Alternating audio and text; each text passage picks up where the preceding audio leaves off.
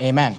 All right, well, we're there in Luke chapter number 5, and of course, on Sunday mornings and Sunday nights, we've been on a journey with Jesus, and that's the title of the series we've been going through, Journey with Jesus. It really is a verse-by-verse study through the Gospel of Luke, and we're studying the life of Christ and the ministry of Christ, and we come to this passage of Scripture in Luke chapter number 5. And to be honest with you, this passage that we're going to look at this morning, verses 1 through 11, is one of my favorite stories in the entire Bible. I don't know why, it just is. And whenever I read it, I'm motivated by it. I've preached out of this several times over the years just because I love this story so much. And every time I preach through it, I end up writing a new outline for it. Obviously, the story is the same every time you preach through it, but I always think, I've already preached that. I could find my old outline or whatever, but I'm never satisfied with that, and I end up writing a brand new outline for this story. It's interesting to me that you can preach through the same passage several times and write several different outlines, and it just shows you that this book was not written by man. It really is the Word of God. But I love this story because what we find in verses 1 through 11 is the calling of Peter and James and John. They're already followers of Jesus to an extent, but now they're going to be called to full-time ministry. And they're going to be called into the ministry, and specifically into the ministry of soul winning. And what we're going to look at this morning, as we go through this passage, we're going to see a fishing story. It's one of those stories that fishermen would tell about some big catch that they had. But I want you to know that the purpose of this event, the purpose of the story, and the application is not about fishing fish, it's about catching men. In fact, if you look down at verse number 10, just to show you the context, in verse number 10, we're going to walk through the entire passage from verses 1 through 11 this morning, but if you look at verse 10, it says, "And so was also James and John, the sons of Zebedee, which were partners with Simon. And Jesus said unto Simon, Fear not." Notice what he says, "From henceforth thou shalt catch men." And that was Jesus' purpose for orchestrating the story, putting these events into play, was that Peter and James and John might from henceforth catch men. So I want to give you this story, and I'd encourage you, I'm going to give you several points in regards to this, and on the back of your chorus of the week, there's a place for you to write down some notes, and I would encourage you to outline to write this outline, because you might be able to teach it or preach it to somebody someday, and praise the Lord for that. So I want you to notice here in verse 1, the Bible says this, "And it came to pass that as the people pressed upon him to hear the word of God, he stood by the lake Gennesaret." And the lake Gennesaret there is a different name for the Sea of Galilee. The Sea of Galilee has different names that it goes by. The Bible says there in verse 2, "And saw two ships," this is referring to Jesus, of course. Jesus saw two ships standing by the lake, but the fishermen were gone out of them and were washing their nets. I want you to notice that it is morning time, and Jesus is there, the Bible says in verse 1. The people pressed upon him to hear the word of God. And we'll talk about that statement later on in the sermon, but I want you to notice that there's people gathered there, and they're gathered for him to be able to preach the word of God. And as he's there, he saw, the Bible says, two ships. The fishermen were gone out and were washing their nets. Now, the reason that the fishermen had gone out and were washing their nets is because of the fact that they had been working all night. In fact, if you look at verse 5, it says, "And Simon answered and said unto him, Master, we have toiled all the night." So notice these fishermen are toiling all the night. They had been working all night long. They understood that there at the Sea of Galilee, the best time to fish would be at nighttime. It would be when the fish would be out and when they would be active. They've been working all night. They're tired. They're finishing up the day. We would call this working graveyard. They've worked all night. It's morning time. People are getting up and gathering, and Jesus getting ready to hold a service, but they're getting ready to finish their day. In fact, they're washing their nets, getting ready to go home so that they can go home, get some rest. Notice verse 3, "And he," referring to Jesus, "entered into one of the ships, which was Simon's." And of course, Simon there is a different name for Peter. This is the Apostle Peter, or the man that would become the Apostle Peter. And I want you to notice, and here's point number 1 if you're taking notes, I want you to notice the inconvenience of Peter. Notice that Jesus inconveniences Peter. He entered into one of the ships, which was Simon's, and prayed him that he would, notice, thrust out a little from the land. And he sat down and taught the people out of the ship. Now I want you to notice the ingenuity of Jesus here, because he's got this group of people, this crowd. The Bible says that they pressed upon him to hear the word of God. And what Jesus does is he's on the seashore of the Sea of Galilee, or the Lake Gennesaret, and he's there, and the multitudes have come, and he's using the beach or the shore there like an auditorium, in the same way that we've got this auditorium set up, where we've got people kind of all around facing towards the center where the preaching is being done. He's using the beach in that area, and what he's doing is he's asking Peter if he could use his boat as a platform. He entered into the ship, and he asked Peter to thrust out, to push out a little from the land, just push him off the land into the water, so that the people could gather and sit around the shore there, and he could speak and preach and teach to them from that boat, using that boat as a platform. It's really the ingenuity of Christ that we see here, and his knowledge of science and understanding, because Jesus is using the water as his voice would carry through the water. He's using it as an amplifier to be able to speak to a large crowd of people, a big multitude. Of course, in the ancient time, Jesus did not have technology to use like we have today, microphones and speakers and things of that, things like that. So he's on this ship, thrust out a little into the water, speaking to the crowd on the shore, using the water to carry his voice, to amplify his voice, to be able to speak to these people. But I want you to notice, in this little plan of Jesus, in this little service of Jesus, he's inconveniencing Peter, because the Bible says there, look again at verse 2, and saw 2 ships standing by the lake, but the fishermen were gone out of them. So the ships are there, the fishermen are not. They're not in their boats. They're outside of the boats, washing their nets, cleaning their nets, getting things ready to be done for the day. And he, notice how Jesus is, and keep in mind, Jesus already has a relationship with Peter, James, and John. He knows these men. He entered into one of the ships. He just walks onto the ship, and he prayed him, referring to Peter, that he would thrust out a little from the land. And I'm here to tell you this morning that if you're going to be used of God, you're going to be inconvenienced by God. I don't know if you know this, but you know that Jesus wants to use you. And Jesus wants to use me. And oftentimes, people think and they have this idea and they say, well, Jesus wouldn't need me and Jesus wouldn't want to use me. But you know, Jesus wants to use you even if it's just a little. Even if it's just a small amount. I mean, Peter's not preaching a sermon here. Peter's not conducting the music. He's not playing in the orchestra. He's not doing anything. He's just providing a ship. He's just thrusting out a little into the land. He's just giving a little of his time and giving a little of his energy, giving a little bit of his resources. And he's being inconvenienced by Jesus when Jesus says, thrust out a little from the land. And we can learn from this that Jesus wants to use everyone, even if it's just a little. Amen. But I want you to notice that it doesn't end there. When my kids are getting older, I've got some young ones still.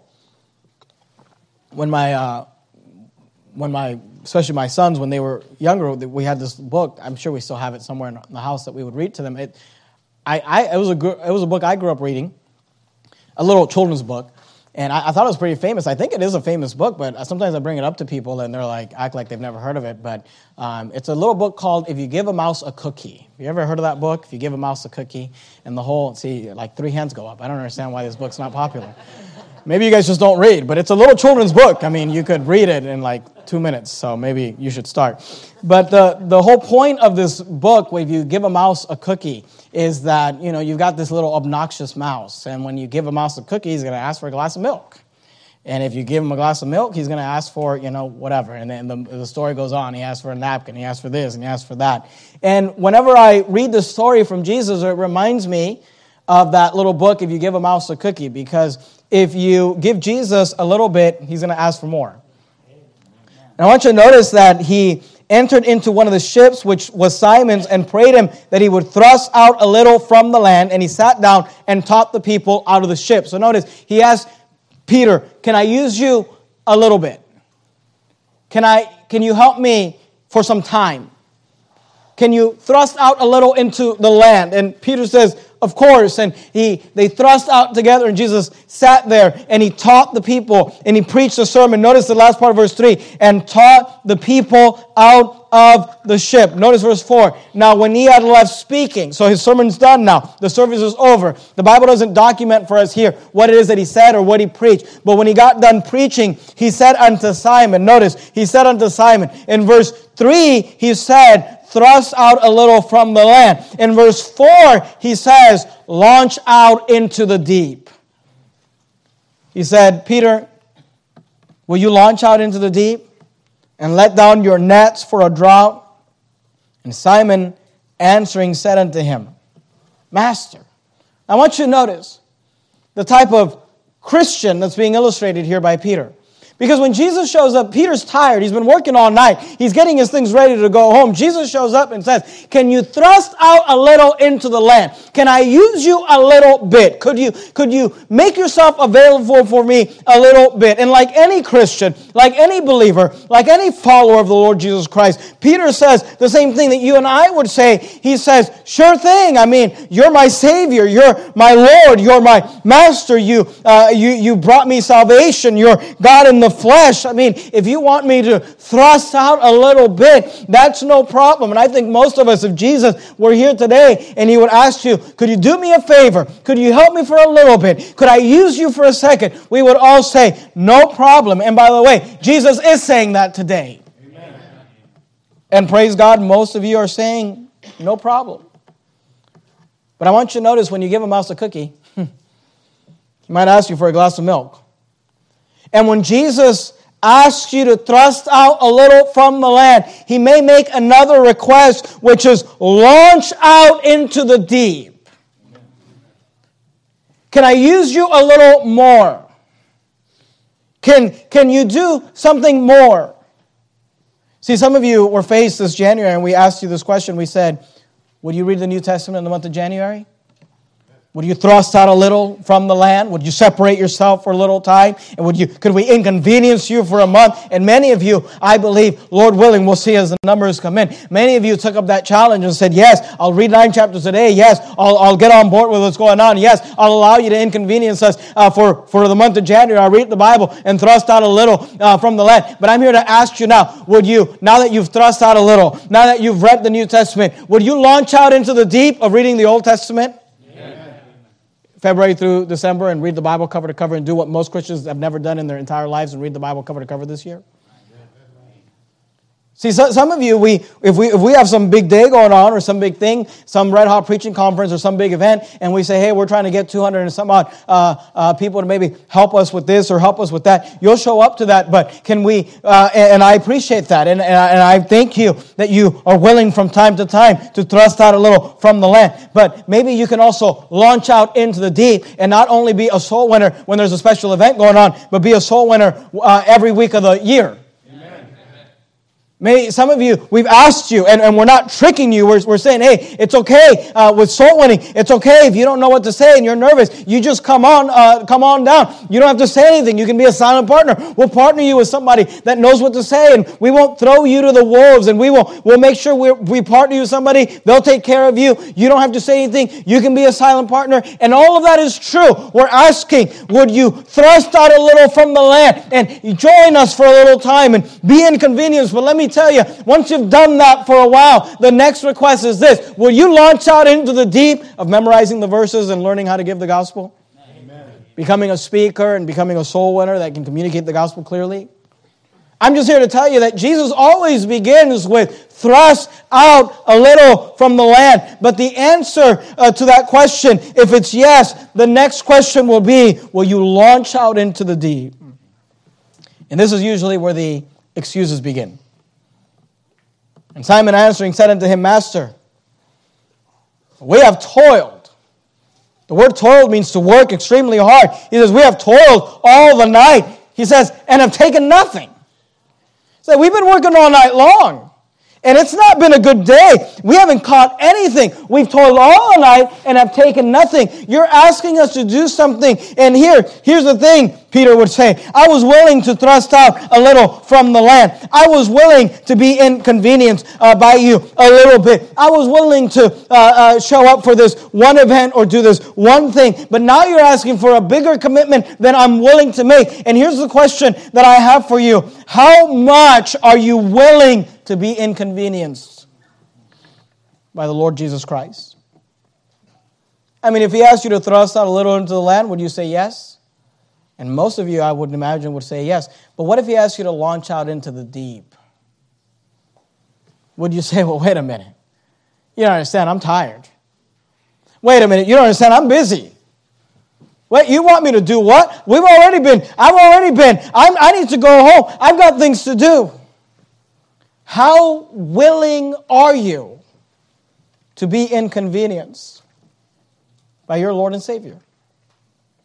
You're there in Luke chapter 5. Go with me, if you would, to Luke chapter 17.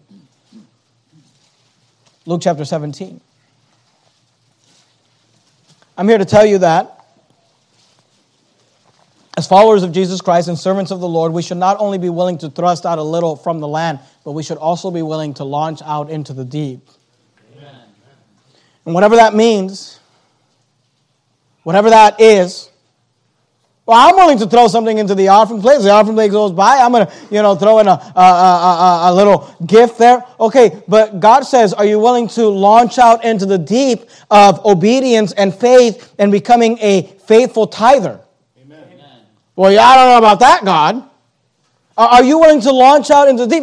Hey, wherever you start, get started. But are you willing to take the next step? Are you willing to go a little further? Are you willing to go a little past? You say, I show up to church Sunday morning. Great. How about you launch into the deep of 3 to Thrive Sunday morning, Sunday night, Wednesday night, and become a faithful church member to all the services? That's a little too deep for me. Yeah, well, Jesus is asking all of us to launch out into the deep. And the question we've got to wrestle down, the question you've got to wrestle down is, how inconvenienced are you willing to be for Jesus? Luke 17 and verse 7, we have a story, a parable that kind of illustrates this. It says there in verse 7, but which of you, this is Jesus speaking, he says, which of you, because we have this idea, see, we're American Christians. And as American Christians, we've got all these thoughts about our rights and our, what I deserve, and I shouldn't have to do this, I shouldn't have to do that, and if I do it, you better act like I'm the greatest thing that's ever happened. If I show up to church on a Sunday night, you better cheer and applaud like I'm the greatest thing ever. Because look at all of the sacrifice that I'm willing to do. If I show up for a soul winning event, if I participate in 9 chapters a day, this is what Jesus said, but which of you, having a servant, this is someone that works for you, an employee, plowing or feeding cattle, will say unto him, by and by, when he has come from the field, go and sit down to meat. And will not rather say unto him, now I want you to notice this. Jesus said, if you have a servant, and he's doing what he's supposed to do, plowing and feeding the cattle, are you going to go up to him and say, hey, I'll go and sit down, get some food? Is that what the master's going to say? He says, and will not rather say unto him, wouldn't the master rather say or actually say, make ready, wherewith I may sup and gird thyself and serve me, till I have eaten and drunken, and afterward thou shalt eat and drink? Notice verse 9. Doth he thank that servant because he did the things that were commanded him? I love this little phrase. It says, I trow not. The word trow means think.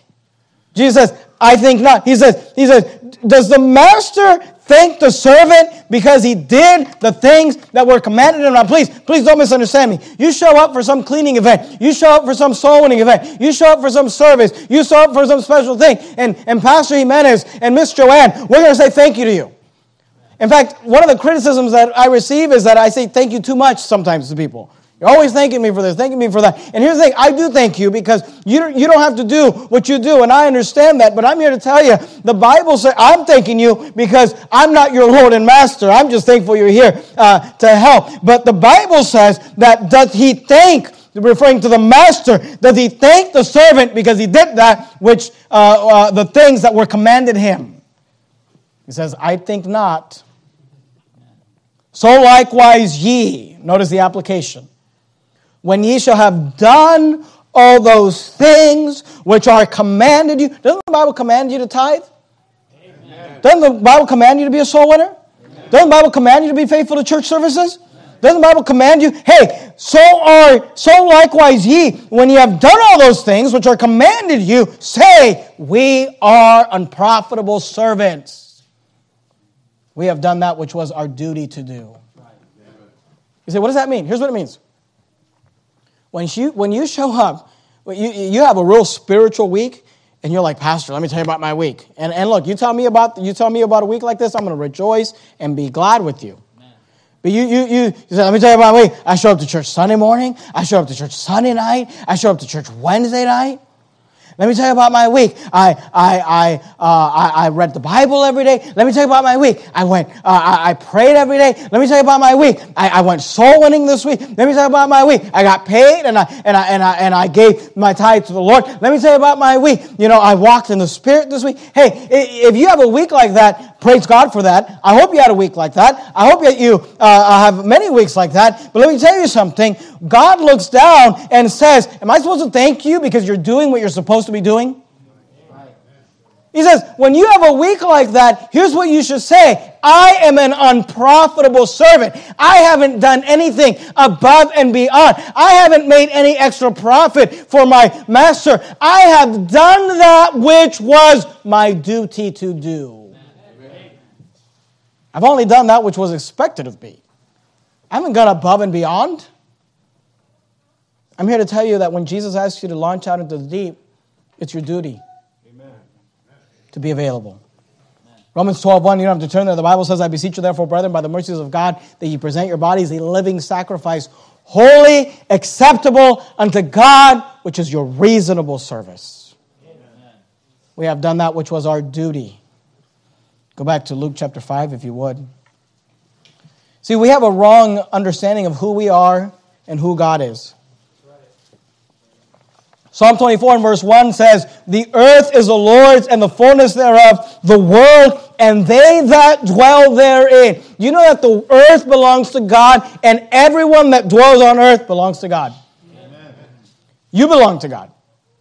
Whether you're saved or not, you belong to God. And if you're saved, you doubly belong to God. So when God shows up and says, will you launch out into the deep? The only correct answer is yes. And then don't pat yourself on the back because we are unprofitable servants. We have done that which was our duty to do. So we see the inconvenience of Peter. But I want you to notice, secondly, not only do we see the inconvenience of Peter, we see the incertitude of Peter. Notice, Peter is an uncertain man in this situation. In Luke 5 and verse 5, he says, and Simon, the Bible says, and Simon answering said unto him, Jesus said, you've thrust out a little from the land. I'd like you to launch out into the deep. And Simon answering said unto him, Master, we have toiled all the night and have taken nothing. He says, we've already been fishing all night long. We didn't catch anything. It's not a good day for fishing. I want you to remember something, and I want to remind you of something. You're there in Luke. Go back one book to the book of Mark, if you would, Mark chapter 6. And let me just remind you of this, that Peter was a professional fisherman. He was not out there on a Saturday morning, just messing around. This is what he does for a living. He's got a business. He has an enterprise, and he's partnering with two other business brothers, James and John. They do this for work. This is how they feed their family. This is how they pay the bills. This is what they do for a living. They are experts. They are professional fishermen. Peter was a fisherman by trade.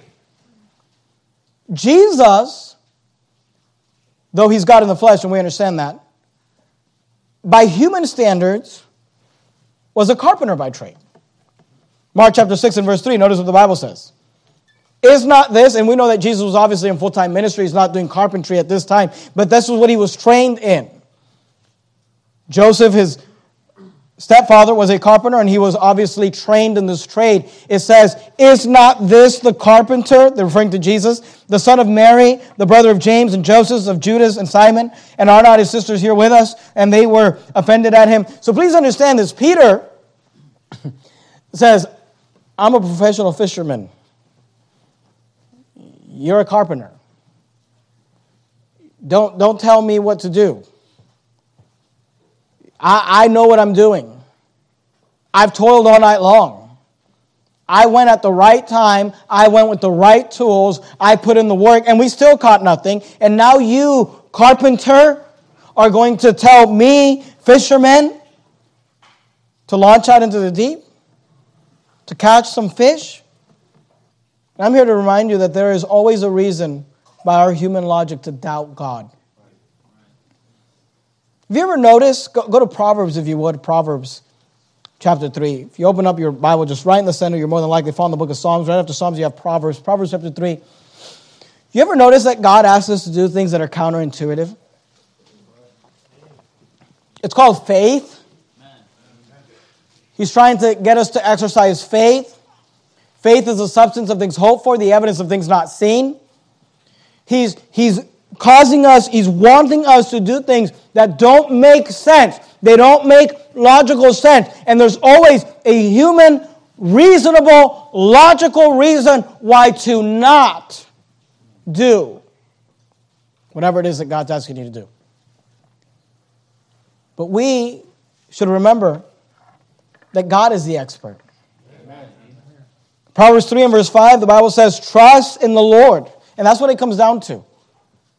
Why do we not do what God asks us to do?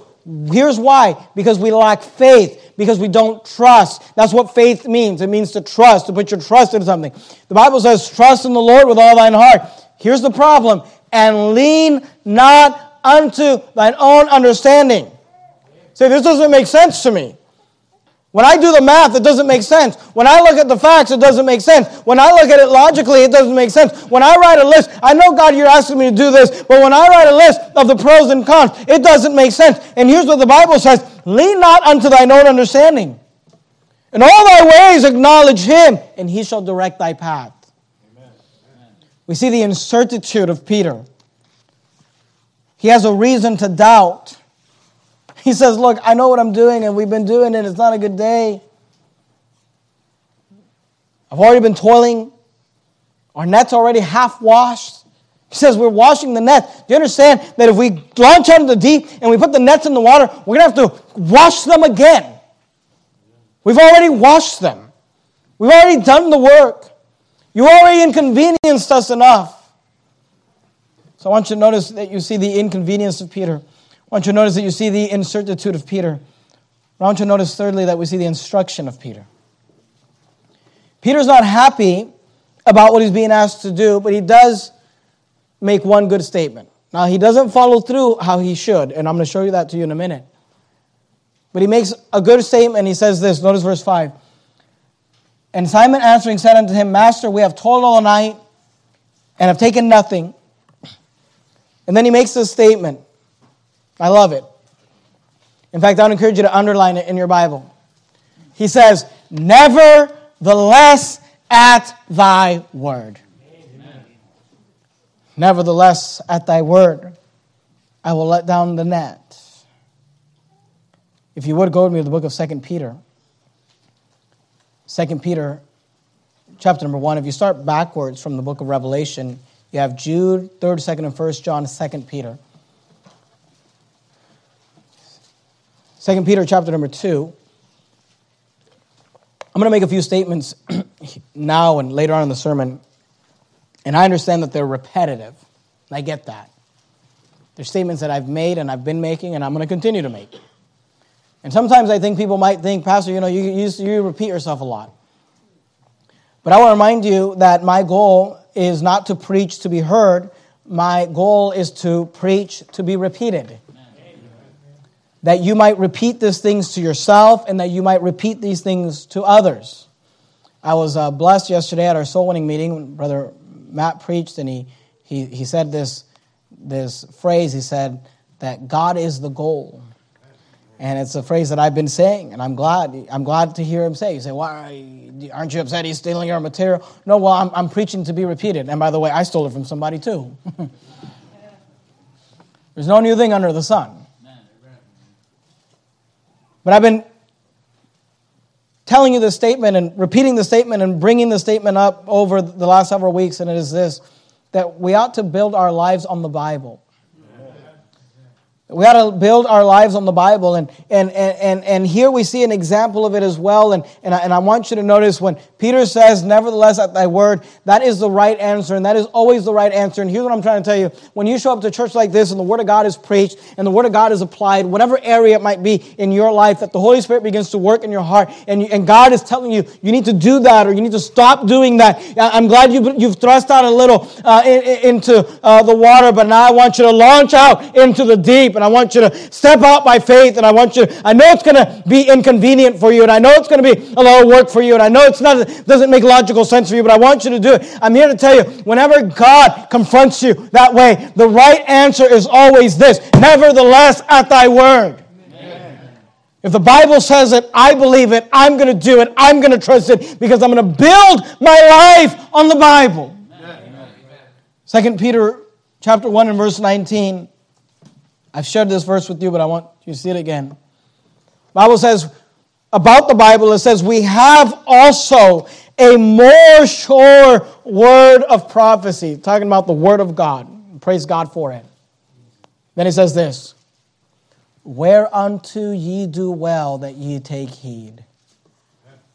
I'm here to tell you, whenever the Bible tells you to do something, I don't care where it is. I don't care if it's your marriage. I don't care if it's in your child rearing. I don't care if it's with your health or your finances. I don't care if it's relationally. I don't care if it's forgiving someone. I don't care if it's turning the other cheek. I don't care where it is. Whenever the Bible tells you to do something, ye would do well to take heed. Amen. It would be smart of you to say, "I don't like it. It doesn't make sense. It's going to be inconvenient. Nevertheless, at thy word." Amen. Nevertheless, at thy word.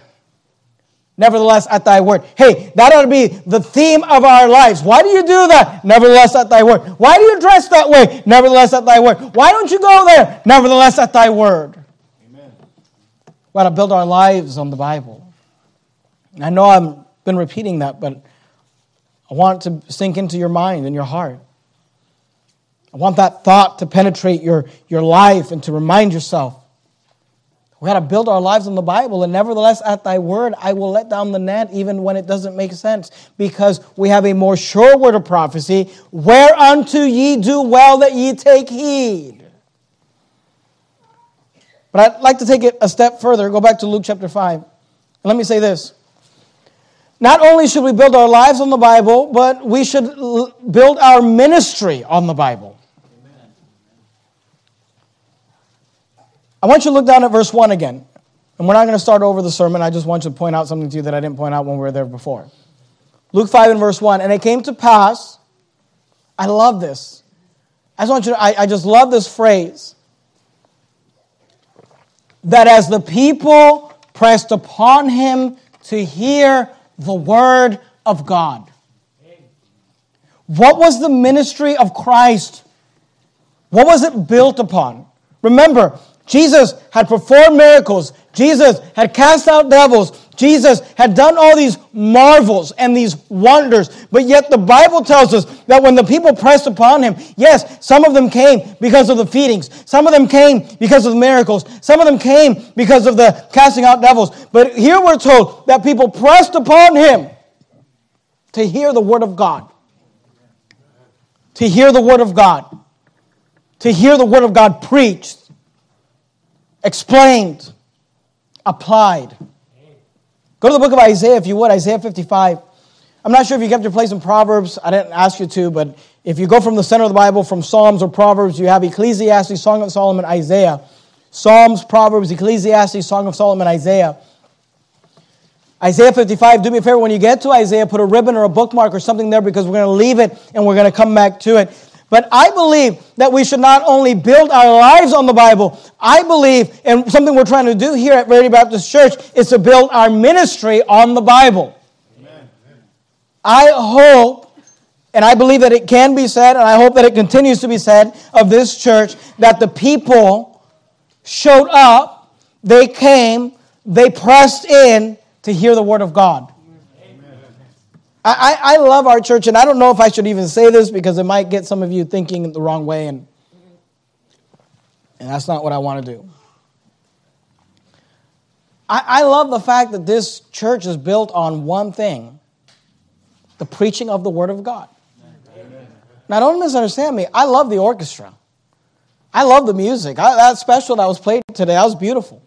And the choir singing and the children's choir and all those other things. And I appreciate all that and I love all that. And we're trying to have high standards when it comes to all of those things. And we want to do things with excellence around here. But the truth is this, that people don't show up to this church because of our music ministry. They don't show up to this church because of our beautiful facilities. They don't show up to this church because this is, kind of the cool church, the trendy church, the church that, all the cool kids go to. Not that you're not cool kids.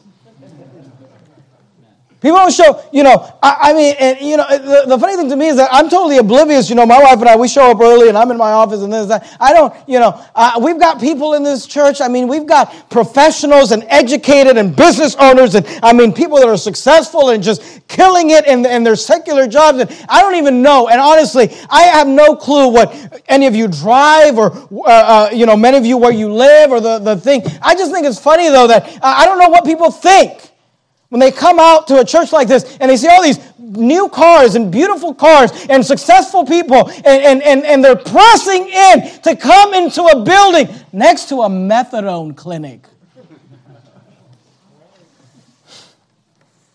For one reason, the Word of God. Amen.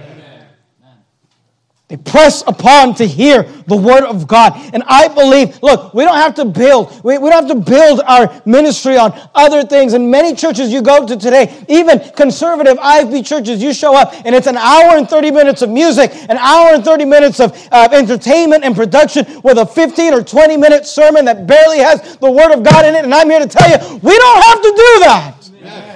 We can build our ministry on the Bible. And I believe that when we preach the Bible and we explain the Bible and we expound the Bible and we apply the Bible, people will show up to hear the Word of God. Amen. They won't show up for me. They won't show up for you. But they'll show up if they know that they can learn the Word of God. Amen. The power is in the Word of God. Isaiah 55 and verse 11, the Bible says this, "So shall my word," God says, "so shall my word be that goeth forth out of my mouth. It shall not return unto me void, but it shall accomplish that which I please, and it shall prosper in the thing whereto I send it." You say, "Pastor, why are you preaching Sunday morning, Sunday night, verse by verse, chapter by chapter, through the Gospel of Luke? Why are you doing that?" Here's what I know about the Word of God, that it shall not return void. That it will accomplish what it's supposed to accomplish. That it shall prosper in the thing, God says, whereunto I sent it. Amen. I don't know what you need. There's a little bit over 200 people here this morning. I don't know what all of you need, but I do know this, that what we all need is the Word of God. Amen. And the right answer is always nevertheless at thy word. Keep your finger there in Isaiah, please. We're going to come back to Isaiah. Go back to Luke chapter 5. We saw the inconvenience of Peter and the incertitude of Peter. We see all the instruction to Peter. I want you to notice, fourthly, the insubordination of Peter. Peter, true to form, makes the right statement and then does the wrong thing. I love Peter because he's always putting his foot in his mouth. He's always doing the wrong thing, always saying the wrong thing. Here he says the right thing, but he does the wrong thing. Now, I want to point this out to you, and if you've heard me preach on this passage, I'm sure you're familiar with it, but I want you to look at it. Verse 2.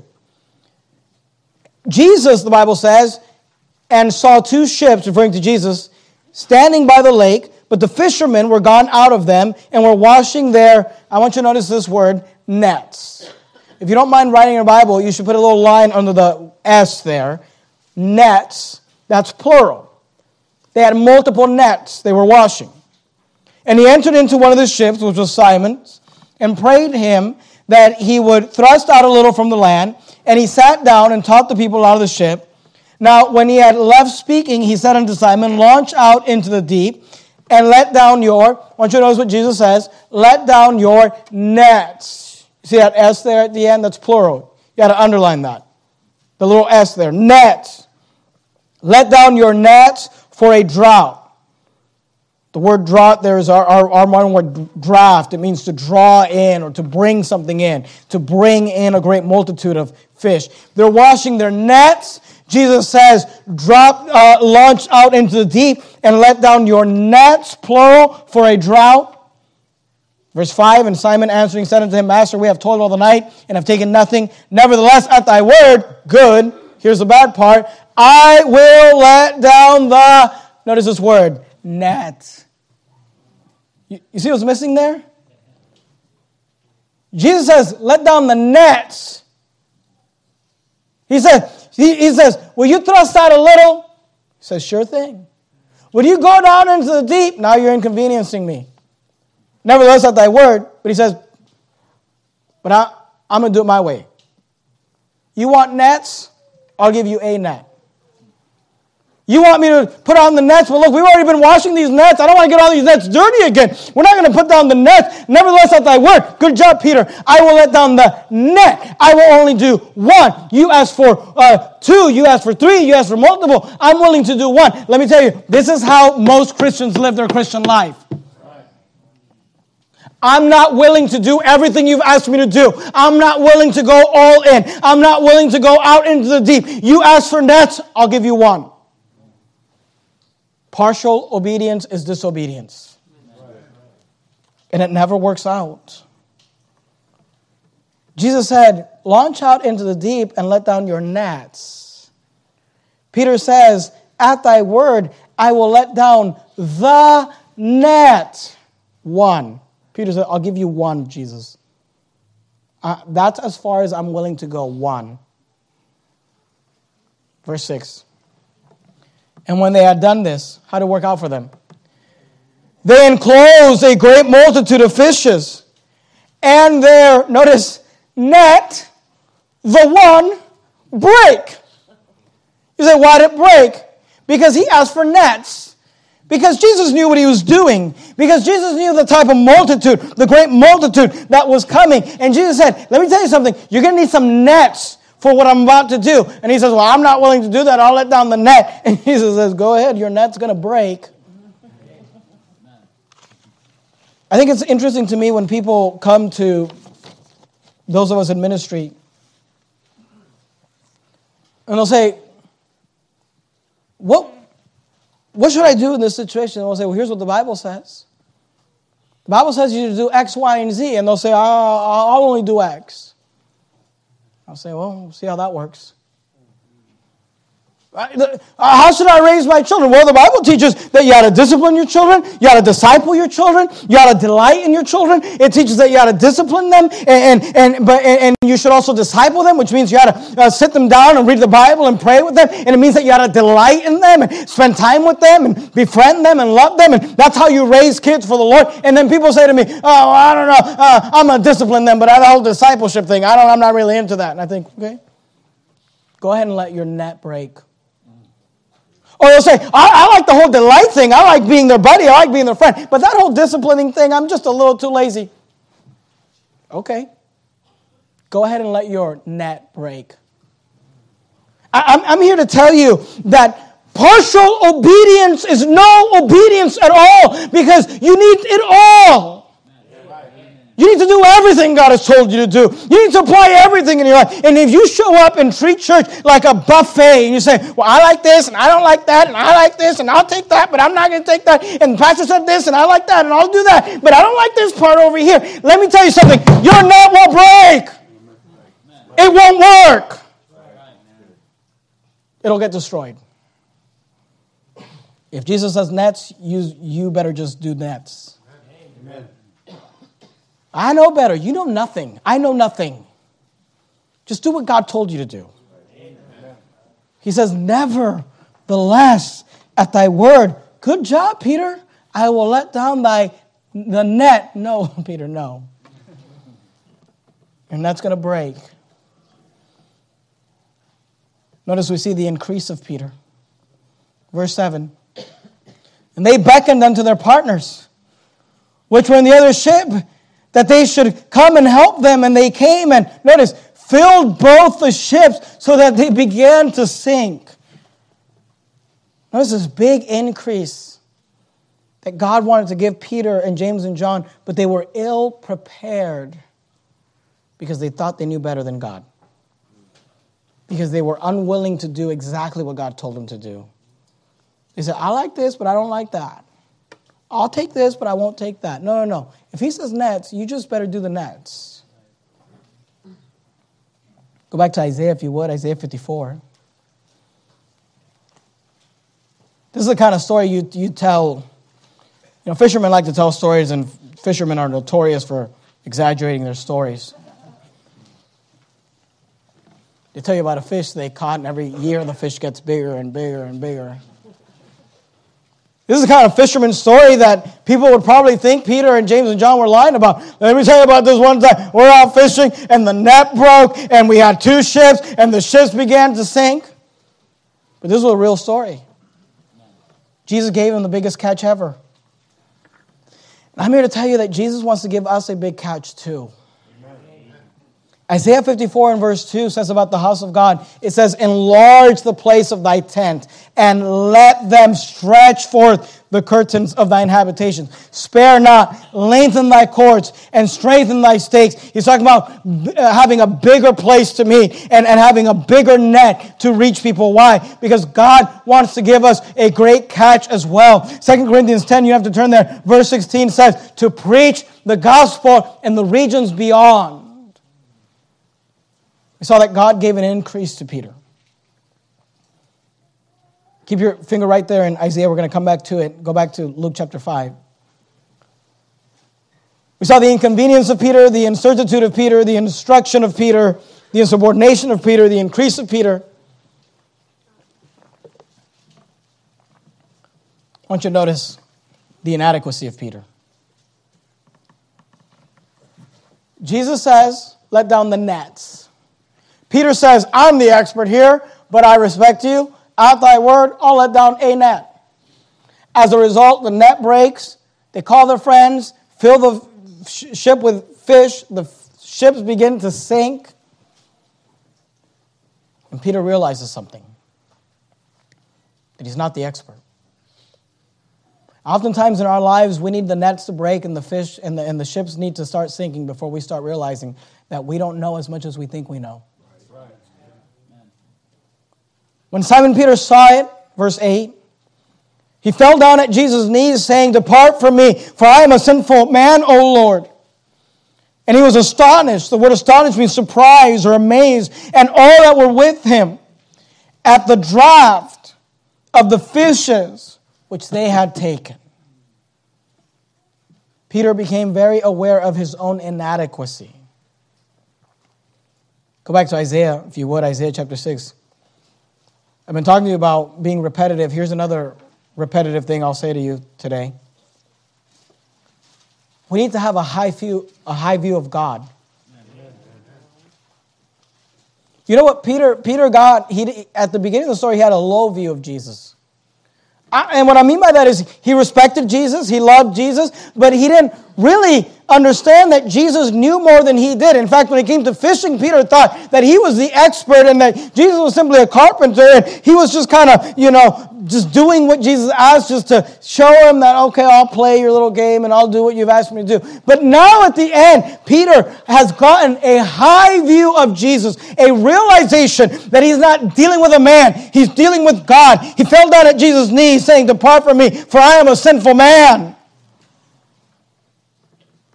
You're holy. You know what you and I need is a high view of God. I've showed you this passage before, but I want to show it to you again because I want you to repeat it and I want you to live it. Isaiah 6 and verse 1. In the year that King Uzziah died.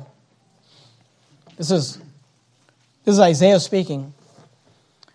It's interesting to me that Isaiah connects this, what he's about to experience here is connected in his mind with the year that King Uzziah died. Uzziah was not a bad king. And it might be that the king's death had brought some instability, some insecurity, some questions as to what was going to happen. And it's interesting to me that in the year that King Uzziah died, Isaiah says, I saw also the Lord sitting upon a throne, high and lifted up. Let me remind you that no matter who sits in the White House, no matter who sits in power, that the Lord is always in control. He said, I'm not sure what's going on in politics. The year that King Uzziah died, I'm not sure what was going to happen there, but I can tell you this, that I saw the Lord sitting upon a throne. And he says these words, high and lifted up, and his train filled the temple. And above it stood the seraphims. Each had 6 wings. With twain he covered his face, and with twain he covered his feet, and with twain he did fly. And one cried unto another and said, Holy, holy, holy is the Lord God of hosts. The whole earth is full of his glory. And the post of the door moved at the voice of him that cried, and the house was filled with smoke. I'm here to tell you that you and I need to develop, and we need to understand that the Bible teaches a high view of God, that he is high, holy, and lifted up. And when we understand, and when we have a high view of God, we will develop a humble view of ourselves. Verse 5, Isaiah says, Then said I, Woe is me, for I am undone. Because I am a man of unclean lips, and I dwell in the midst of a people of unclean lips, for mine eyes have seen the King. He said, King Uzziah died, but I have seen the King, the real King, the King of kings, the Lord of hosts. Peter got a good view at Jesus and understood who Jesus was, and he fell down at Jesus' knees, and he said, Depart from me, for I am a sinful man. And I'm here to tell you, when you get a high view of God, you say, what's wrong with the churches in America today? I think the biggest problem that they have is that they don't have a high view of God. Listen to me, they wouldn't show up in flip-flops and skinny jeans if they got a high view of God. They wouldn't be doing the messes they're doing and worshiping the way they're worshiping and bringing the world and the rock music and all that garbage into the house of God. If they got a high view of God, they saw God high, holy, and lifted up. And you and I wouldn't be doing the stuff we're doing. And we wouldn't be cutting out on soul winning and cutting out on church services and skipping our Bible reading. And we wouldn't be doing the things that we were doing if we had a high view of God. You know what our problem is? We don't have a high view of God. Peter didn't have a high view of God. And because he didn't have a high view of God, he says, I'll let down a net. Once he figured out who Jesus was, he saw his own inadequacy. Developing a high view of God produces a humble view of self. Let me give you the last one. Go back to Luke chapter 5. We saw the inconvenience of Peter, the incertitude of Peter, the instruction to Peter, the insubordination of Peter, the increase of Peter, the inadequacy of Peter. Let me give you the last one, number 7. We see the involvement of Peter. Look at verse 10. And so was also James and John, the sons of Zebedee, which were partners with Simon. They were all amazed. And Jesus said unto Simon, Fear not, from henceforth thou shalt catch men. Amen. Jesus says, I didn't do all this to tell you how to be a better fisherman. I did all this to show you that I know what to do when it comes to fishing fish more than you, Mr. Professional, knows about fishing fish. And now that you know that I'm the expert, now I'm going to get you on my agenda, and from henceforth we're going to catch men. Amen. I want you to notice verse 11. And when they had brought their ships to land, they forsook all and followed him. It's interesting to me. This is probably the greatest catch they ever had. They made the most money they've ever made. And on that day, they forsook all and followed him. Notice that Jesus involved them in ministry. He involved them in the ministry of reconciliation. He said, you're done catching fish. You're going to catch men now. Go to Matthew chapter 4, if you would. Matthew 4. Let me just say this. God wanted to involve Peter and James and John. Jesus is bringing his group of disciples together. Next Sunday morning, we're going to see when Jesus calls Levi or Matthew, one of the disciples. But as much as Jesus wants to involve Peter and James and John and Matthew, I'm here to tell you that Jesus wants to involve you. And He wants to involve me. I'm thankful yesterday morning, and I hope I'm not boasting or bragging about this, I'm just rejoicing with you. I'm thankful that yesterday morning, for our Saturday morning soul winning time, soul winning rally, we had 100 soul winners show up yesterday. Amen. 100 soul winners showed up. 100 people from our church showed up. We have 202 people in church this morning. 100 of you showed up yesterday to go out, knock doors, preach the gospel, catch men. Now let me just say this, and I'm not boasting, I'm not bragging. I hope you understand that, because pride goes before destruction. Some of you, this church is the only church you've ever known, and I'm not trying to boast or brag, but I want you to understand that 100 soul winners showing up on a Saturday morning is not a normal thing. God is doing something special here. God is working amongst us.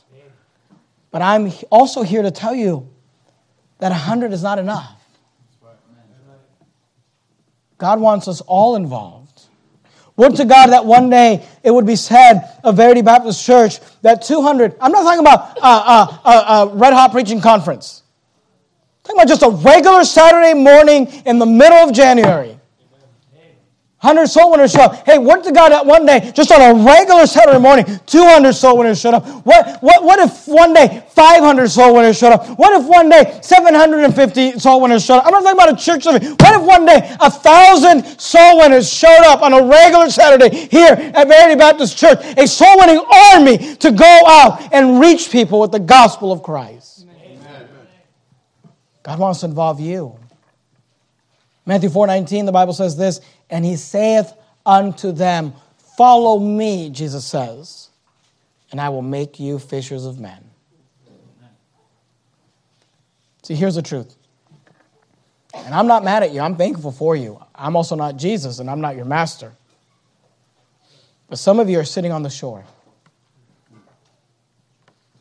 You're just on the shore there, hearing the preaching, involved in the service.